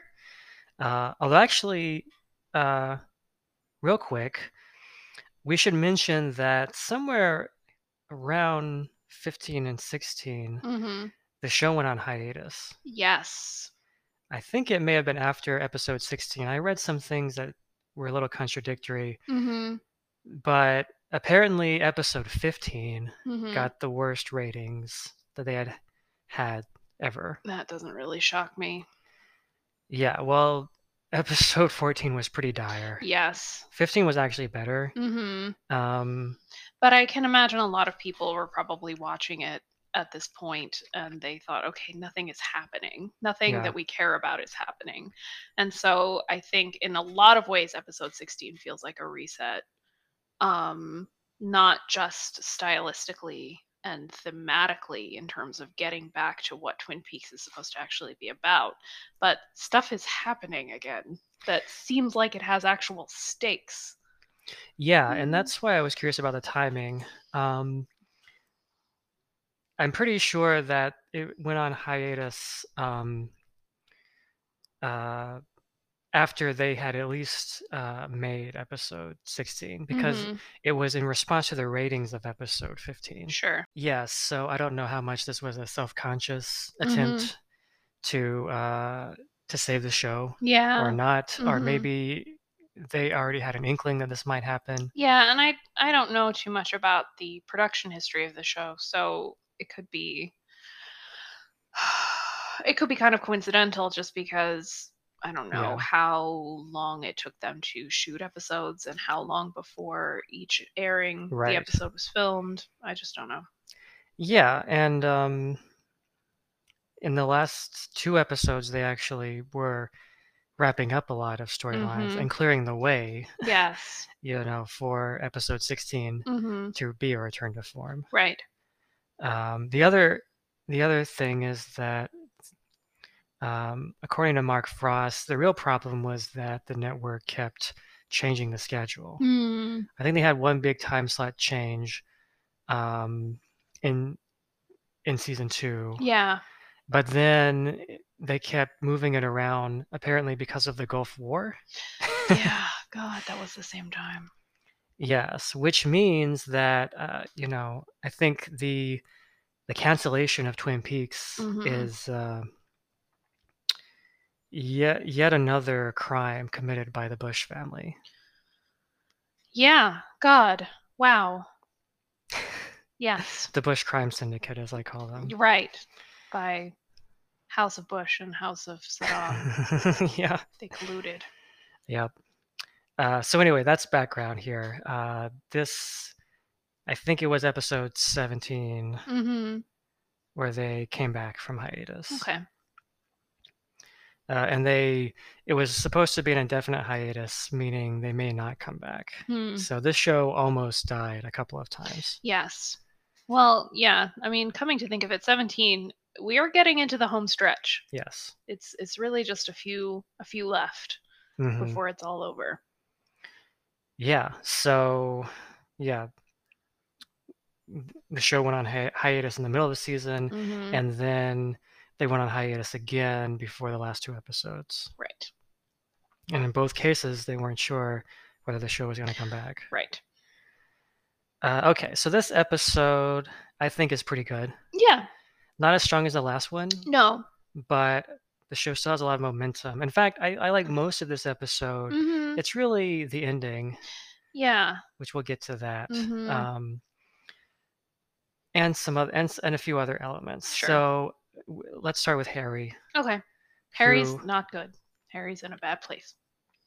yeah, he's gone off the deep end Mhm. because As the love one of his life Yeah, as turned one into a would. doorknob. It is refreshing again as with the Ben thing to see somebody who's actually affected by all the terrible shit that's been happening Hmm. because so many of these characters just aren't. They just get over it right away. Yeah, it makes sense. Mhm. However, this is another instance where they're not playing to the strengths of the actor, No. and they're asking more of him than he can actually do. Yeah, maybe. And I don't know. Hmm. Unless I'm missing something, I Yeah. just think he's bad. Yeah. Like, he's pretty good Yeah. when he's just sort of, like, sitting there glowering or being depressed, Right. but later on in the episode when, he has to when he When he has to yells, yell, yeah, it doesn't really work. uh, and that's about all I wanna say about that storyline. It's Yeah, not I yeah. mean, it's a storyline that makes sense, Uh-huh. the, and, they have to yeah, and it's kind of nice that Cooper Mhm. comes to the rescue for Sure. his old friend. Sure. But other than that, it's Mhm. not that interesting. Right. Uh, but Cooper has a love interest now as well. Yes, he does. It's interesting. Heather Graham and Billy Zane, Mhm. they were both like 90s sex symbols. Yes. Yes. That's all I have. Yeah, no, I mean it's yeah, what is there to say? I think Heather Graham is good as Annie. I think Yeah. she's believable casting as somebody who could be Norma's younger sister. Yes. Um, but I also think Annie is just loaded up with so much baggage and backstory that Hmm. there isn't really time to fully develop. It's kind of an underwritten character. Yeah, underwritten and overwritten at the same time. Yeah. But Well, underwritten on like, in terms of like, does the dialogue reveal mhm, a full three-dimensional character? But then yes. again, some of that has to come with time, and we never really. It's like we don't get enough time. It's like she shows up and she's immediately plugged into the plot. Yeah, exactly. By overwritten, I'm just talking about all the stuff. Oh, she was in a convent. Oh, she may have been suicidal. Oh, she, Yeah, no, that's true. it's just so much stuff about Yeah, Annie. I forgot about And the. there really Yeah, isn't much time to fully explore what all that means. And it feels a little bit, I don't know, insulting almost because there all of these elements of Annie that show that she is yet another damaged and vulnerable young woman thrown into Cooper's path. Um, but we don't really see any of that from Annie's perspective. yeah, She's a love interest. yeah. And I don't know how much of that is the writing and how much of that is the performance. Hmm. I'm never quite sure whether Heather Graham is just underplaying it and being subtle, Yeah, or missing a chance to actually add something to sure. the character that may not Yeah, be there on it's hard. paper. It's hard to tell because I think Heather Graham could be good elsewhere. Yes. Yeah, and she's Certainly. not bad. But No. like in the scene where she meets Cooper, Hmm. um, he he is smitten. Yeah. That's what Kyle MacLachlan is playing. Yes, Smitten. absolutely. Sure. And she is more like non-committal, which I Hmm. think is a realistic way that you might Yeah, react to Cooper. right. We generally don't have sizzling sexual chemistry with people the second we meet them, Exactly. but there's a reason why it's fun to watch that happen on screen. And that's what Cooper and Audrey had, and that's why it was fun to watch. Well, And and it's yeah, absent here. and I think Sherilyn Fenn, I don't know if Mhm. she probably wouldn't have played it as smitten, but she Yeah. might have played it as, "Oh, this is interesting that he's into me, Uh uh, but that means I have the cards, and I'm yeah. going to play with that a little bit." Yeah, right. But this is a more realistic performance in that Mhm. it's like, well, I'm working at a diner. Yeah, this is a person I've just met. He's certainly handsome and nice, but that's it. He's kind of, Mhm. yeah, staring at me creepily, Mhm. but he's hot, so Yeah. I'm kind of cool with it. Right. But there's also the fact that we don't get any, or at least I don't at this point, get any sense from Annie of what may be realistic, not in general, but realistic in particular to Annie, which is she was a nun Yeah, um, who apparently had some kind of mental health crisis that involved self-abuse or self-harm rather, or suicide or something like that. And that might make her standoffish about a relationship Right. with a man, for all kinds of reasons. And I kind of wish she were more Yeah, exactly. guarded and more wary. Yeah, it's too much in the middle where she's not Yeah. actually picking a reaction, Yeah, exactly. and that's what I wanted. Mhm. Um, to give us if her reaction could tell us a bit about her character. Yes. So I don't know, and Mhm. but I'm interested to see where it goes and Mhm. um, if she starts to get a better sense of this character, which again is also already underwritten, so I can't Yeah. blame her too much. Mhm. Heather Graham is an interesting actor as well. Yeah. She was this sex symbol in the 90s. Mhm. Like very early aughts too. She's young Right. enough for that. Yeah. Yeah, maybe, yeah. A lot of what I think of as the 90s was actually like the year 2000. Mhm. But when did Boogie Nights come out? Boogie Nights came out in 98? Right. And Yeah, when was well, she was in the first or the second Austin the Powers? second The one. second one. When did that Yeah. come out? Early aughts, I think. Yeah. Uh, but she actually has this sort of wholesome, almost innocent quality. Yeah. Yeah. And I think that is put to good use here, where Mhm. she's supposed to be an ex-nun. Yeah.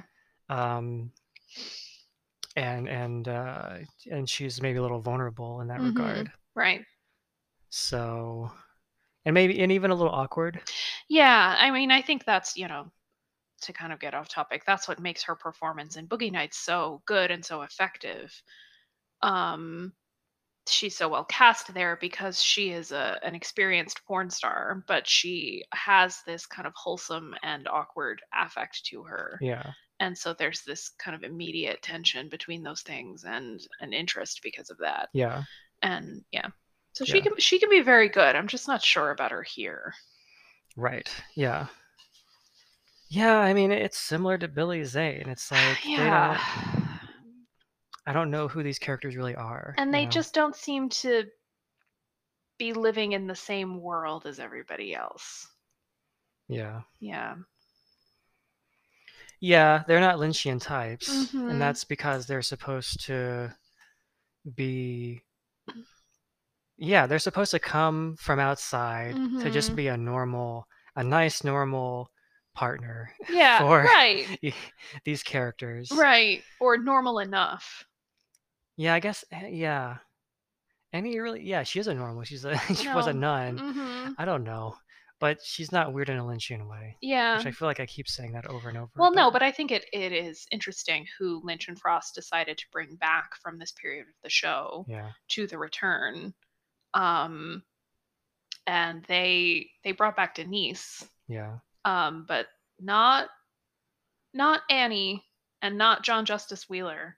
And they could have, like, yeah, don't want to spoil anything about what happens to Annie, but like there were characters who were played by actors who died before the yeah, return, and they still found a way to bring them back. yeah. Like they found a way to give us little glimpses of Josie and Jack Nance, Pete, in the return. Yeah, we get Don Davis as a giant floating head in We space. get David Bowie as a tea kettle. Yeah, If they wanted to have these characters there in some capacity, I think they would have. Um, but I just don't think they were interested in them. There is a little bit of Annie in Fire Walk with Me, but hmm, only a little. yeah, yeah. Well, let's move on to Wyndham Earl. Hmm. Uh, I- we see him in his cabin. Yeah, psychologically tormenting Leo. Yeah, the performance has been dialed back a little bit. Yeah, I think that was a good choice. Yes, and it's a little more in the realm of Frank Booth, which is Uh-huh. kind of what I said Yeah, right. where they should go with it. Uh-huh. Not that he can really do what Dennis Hopper did, but Sure. um, and Wyndham Earl. he does a couple of things in this episode. Mhm. Um, some of them scarier than others, Sure. but he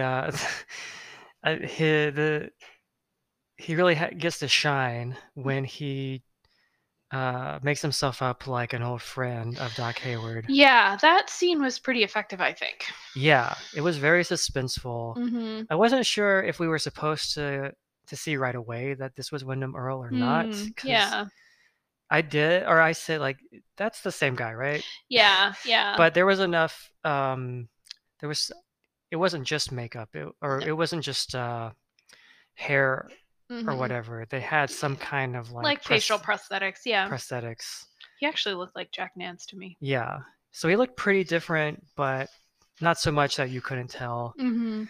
Um, but I think either way, it's a very menacing scene, Yeah. and and felt like classic David Lynch, Yes. because it just kind of it lasts a pretty long time, Mhm. and it's a kind of a quiet scene between the two of them, Yeah. but it gets more and more ominous as it Mhm. goes on. And it reminded me, and this is a compliment, of the last scene between Donna and Leland Yeah, when yeah, she's starting to pick up on his bad vibes finally. yeah, Um, but I think Laura Flynn Boyle is very good at that kind of thing of being in a room with a man and trying to pretend that it's normal yeah. while slowly coming to realize that Right. it's not. You'd think she would have Mm. learned a thing or two, Well, right. but yeah, this is a really creepy scene Mhm. because it's Wyndham Earle, and Yeah. he's right there in the And house, and you don't and know we what he's going to know, do. right, we know he has some kind of fixation or plan Yeah, that Donna is involved in, but we don't know what it is. yeah, and by putting Donna in danger, they're making Wyndham Earle scary. It's not Right. enough that he's scary in theory or that he kills characters that we don't know. Mhm. Having him menace characters we know and like, and that Yes. maybe seem vulnerable. Right, and I think Donna seems even more vulnerable here because, and this is, just a coincidence of where the show has come to this point, is that Donna has become separated from all of the characters that she was usually connected to, which is James, Maddie, Hmm. Laura. Um, they're all gone at Yeah, this point, and Donna is kind of on her own. She has her parents, um, but she really doesn't have anybody else to talk to or interact with. yeah. And so, in some ways, it's a weakness of Donna's storylines in the show from this point on that there's really nothing for her to do. Hmm. But it also means that if something were to put Donna in danger, it's a genuine question. Okay, who's going to help Donna? Yeah, Because James isn't going to, Maddie's not going to. yeah. And the fact that Wyndham Earle is in the Hayward house, Yes, which has been yes. a sort of haven in Twin Although Peaks. I do think it's um perhaps deliberate. We keep getting this shot in within the Hayward house in this episode of um sort of over the back of that couch to the room behind it. That's the same one that we first saw, like Bob Oh, coming at yeah. Maddie. Um, it was there, and so I think, And was that the Hayward house? yeah. Oh, wow. I forgot that. Remember, because it was when Right. they were doing that stupid Just song. you. Yeah. Um, and so I think just that image of that Yeah. room filmed in that way, uh, it sort of makes the back of your neck prickle a little bit. Yeah. Yeah. Yeah. For sure. Yeah. Great scene. Mhm. Uh, let's talk about Jones. Yeah. Um, this is interesting. She was Mr. Eckert's assistant, and we Mhm. did see her in a previous episode. Yes. So first we see her with Catherine, and she's quite spooky, Yeah. and she's all in black Mhm. with short hair, short dark hair, and Yeah. she has very pale skin. Mhm. It made me think of Robert Blake in Lost Highway. Yeah, totally. She's ghostly. Yes. Couldn't tell if she was wearing a bra or not. Well. Yeah. We say that because that actress was on Seinfeld and had a multi-episode arc where she did not wear a bra, but then wore a bra as a top. Which So, caused Kramer to crash his car. yes, Sue Ellen Mischke, the O. Henry Candy Bar heiress. Yeah. Yeah. So Anyway. she's a great comic actress. There are a lot of connections between Twin Peaks and Seinfeld, which we can talk about sometime. But yeah. Yeah, so she's a great comic actress, but here she's pretty effective as a spooky presence. Sure. I don't really think this is gonna go anywhere. But I think it's good enough for what it is. The most notable thing is that she gives Catherine the black box. Yes, which is a very Lynchian, again, totemic image and object. Yeah, well, it's interesting how there's so many elements here that recur in the movies he made after this. Yeah, absolutely. Which is another thing that makes me think he was more involved than he says that he was. Yeah. She also shows up at the end of this episode. She does, yeah, but she does. I guess I just don't remember her being around the last couple of episodes, so I'm not sure that they're setting up that much with this character. Yeah, I mean, we won't spoil it for you guys, but there's stuff she does. Oh, I literally don't know because I haven't seen most of this season. You're right in that it doesn't really amount to much in the grand scheme. Yeah, no, at the end of this episode, she climbs into bed with Truman. Yeah. For some reason. At the bookhouse for some reason. Yeah, I just mean that in this episode, she is very mysterious. Yeah. It feels like there's so much potential there. And I'm not sure it's going to pay off. Yeah, no, I feel the same way. And the black box, actually, I don't even remember what happens with the black box. But I think that's the more important element. Right. Because that comes back in the finale.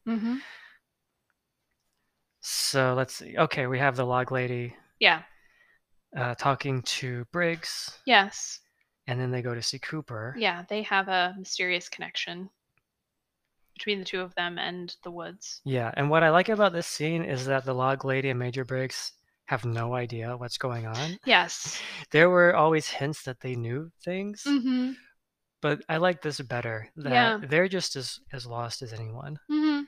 They don't know where they went or why. And they're trying to figure it out. Yeah. Yeah, I like that too.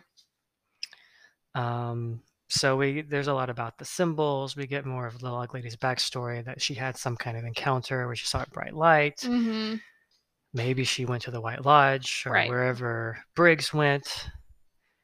Or she was transported through space and time the way that David Bowie was in Fire Walk with Me. Yes.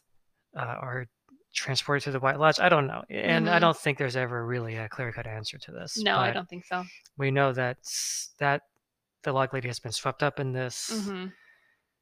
And so all three of them have had these experiences. This is where I feel like Mark Frost brings this element where it's very influenced by UFO stories. For sure. That these three people have had this experience that involved lights in the sky and lost time.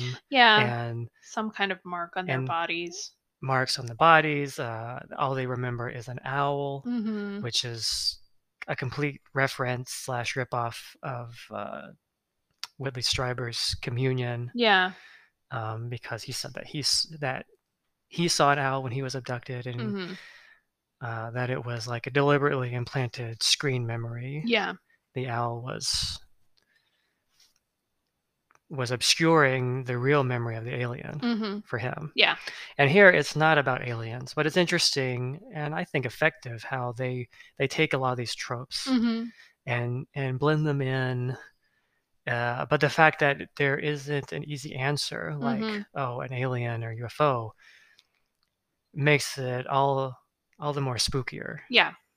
Yeah, agreed. There's really nothing we can point to say, Mhm. well, why the symbols? Why the bright lights? Mhm. Yeah. But that's really all we get of the White Lodge Mhm. for now.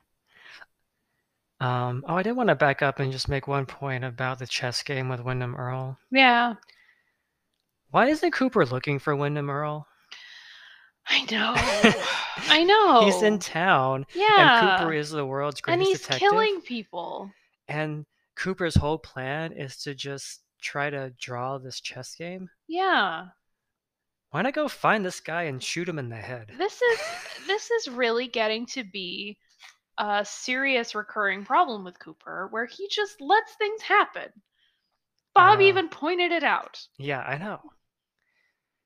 Yeah, and I know that it's because the TV It's just writers TV are like, writing. yeah, Yeah, of but course. it starts to become the character. It does.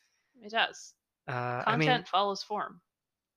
yeah, like in the Mhm. last episode, he was fly fishing when he should have been going to meet And Josie. he So wasn't even really fly fishing. He was he was practicing just fly fishing. practicing. I know. Yeah, I know. get your head in the game, Coop. Honestly. Listen to your friend Albert. Yeah. Um, I think I said that because I was thinking of Zoolander, where Listen to your friend Albert. He's a good listen to guy. your friend Billy Zane. Okay, and speaking of Billy Zane, he is in this episode, Yeah. and saying that's kind of boring, but Hmm. Sherilyn Fenn is good, so Yeah. that's fine. Yeah. Uh, And they kiss at the end. I don't remember even what they talk about or if it's important. I don't think it is. It isn't really. Let's see. We have Nadine and Mike. Hmm. They're gonna do it at the hotel. Yep. And poor Mike, like, look, I worked at the front desk at a hotel when I was in college. Nobody cares what you do. Yeah. You can just, I mean, go to your hotel room with anybody. Yeah. We don't care. No one cares. You don't need to put on a disguise. Really. The people working at the front desk do not get paid enough to give a shit. Yeah. I mean, well, that's not true. If you like commit a crime in the room, then we'll remember. But Yeah. other than that, just do what you want. Who cares? Yeah. Do you know how many local Maryland politicians I saw with prostitutes? Well, okay. We won't get it. We won't name names on Okay. this program. No, we won't. We won't. I don't want to get So don't sued. get sued. Yeah. um, could be good blackmail material, which Mm, we would never do. which I would never do, certainly. But yeah. So yeah, there's not really much going on that story Hmm. front. We have Donna spying her mother having a secret meeting with Ben Horn, Yeah, that storyline. which I really don't like the storyline. No, I think it comes out of nowhere. It serves no purpose. It damages what we thought we knew about the Hayward marriage for Yeah. really no reason. Yeah. And I mean, I don't mind the Haywards having secrets or even necessarily this one. It's that they don't really do anything with it and it doesn't really seem It really seems like like something they there's a cooked up point. to fill Yeah. time. Yeah, to fill time and to give Donna something to Yeah. do, to give Donna something to feel bad about. Um and it's just maybe if they had more time they could have developed it more in a way that was satisfying, but it just seems like it's pointless. Yeah. Yep. That's Mhm. my take as well. Yeah. And finally, we have this long Fashion show? set piece? Yeah. Question mark? Mhm. The Stop Ghostwood fashion show Yes, hosted by Dick Tremaine for some reason. for some reason. The actor almost seems to be playing a different character. Right. I mean, he's Well, still foppish, but he's no longer an idiot, or he's at least competent enough to run a fashion show. yeah, but it's he was asked to do it when he was a clerk at a department store. Yeah, it doesn't make sense. Lucy and Andy are models, Because they're friends with Dick Tremaine now, I and guess. they're all friends Yeah. now. Yeah. Squiggy is there. Squiggy is back. He's moved on from his job selling um accessibility equipment to provide home-based care for disabled people, and now he is some kind of animal rights guy. Or I thought he was like the animal handler The animal handler, yeah. because he's got the He's got the pine weasel. weasel, which gets loose and causes, I think, a disproportionate amount of mayhem. Yeah, it's just a weasel. Mm-hmm. But people like it They're ends with acting. this one woman standing They're at a acting table like it's a screaming. saber-toothed tiger on the loose in the Great Northern Ballroom. Yeah, so I generally liked this episode, but thought that this ending was just too It was goofy. very silly. Like they should have had Yakety Sax I playing. know. Yeah. Yeah, or this is a reference no one will get, but it reminded me of this Ray Stevens song, this like Christian joke Mm-hmm. musician who was big in the 90s about a squirrel that gets loose in a church at a like church revival. Okay. It's just You're right. Nobody gets that. No one will get that, but that's the level of humor that we're talking about. Yeah. Mm-hmm. Like, isn't it funny if a wild animal gets loose at like an event where everyone is dressed to the nines, right? And then everyone freaks out, and it's a lot of fun. Yes, I don't think there's anything else we really need to cover. But I thought these 2 episodes were pretty strong. Mm-hmm. I definitely had a lot of fun. Yes, especially after the nadir. What I hope is the nadir of the season. No, I think it is. There's some good stuff coming up. Mm-hmm. And we're getting to the episodes, to a stretch of episodes where I've seen bits and pieces of them. Mm-hmm. Like this last episode, I think we had watched that together previously. Yeah. And it didn't make much of an impression on me then, but really I didn't have the context. I think. So I'm excited. Yeah, me too. All right. Well, we will see you in a couple of weeks for episodes 18 and 19. We're getting to the end. Yep. Yeah. But then, of course, we'll do Fire Walk with Me. We'll probably do an episode on the Log Lady intros. Yeah. Maybe, something on Twin Peaks: The Missing Pieces, which is the stuff that was cut from Fire Walk with Me before we get into season 3. But we're probably going to take a break after the season finale. Yeah, definitely. For various reasons. We're having a baby. I mean, I know we said the podcast comes first, but yeah, that was a joke. Yeah, you're lifting the veil here. Sorry. You're breaking kayfabe. Sorry. Yeah, this is a shoot. Brian and Caroline are characters that we play. Yeah. We're getting into the real shit. My name's Maureen. Anyway, we'll see you guys in a couple of weeks, but for now, we wish you nothing but the very best in all things. Bye.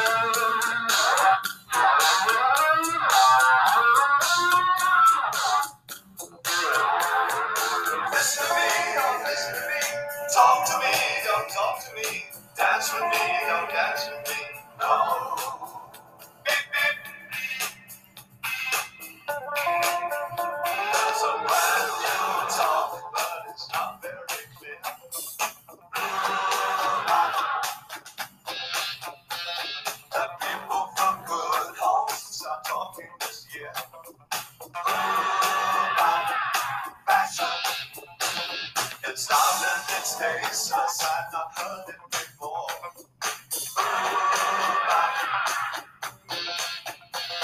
They're shouting while they're dancing on the dance floor. Fashion, fashion, turn left. Fashion, fashion. We are the good spot and we're coming to town. Beep, beep. Listen to me, don't listen to me. Talk to me, don't talk to me. Dance with me, don't dance with me. No. Beep, beep. Beep, beep.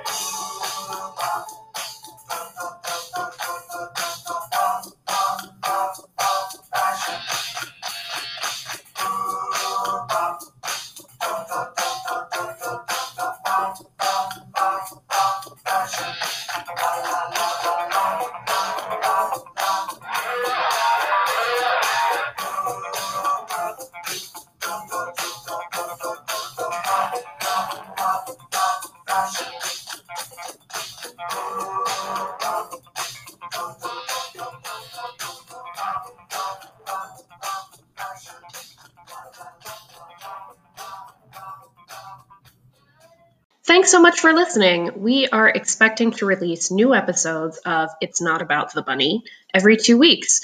So if you like what you've heard and you want to keep listening, please subscribe wherever you get your podcasts and leave us a nice rating and review. If you don't like what you're hearing, that's cool, but please, please keep it to yourself. Bye.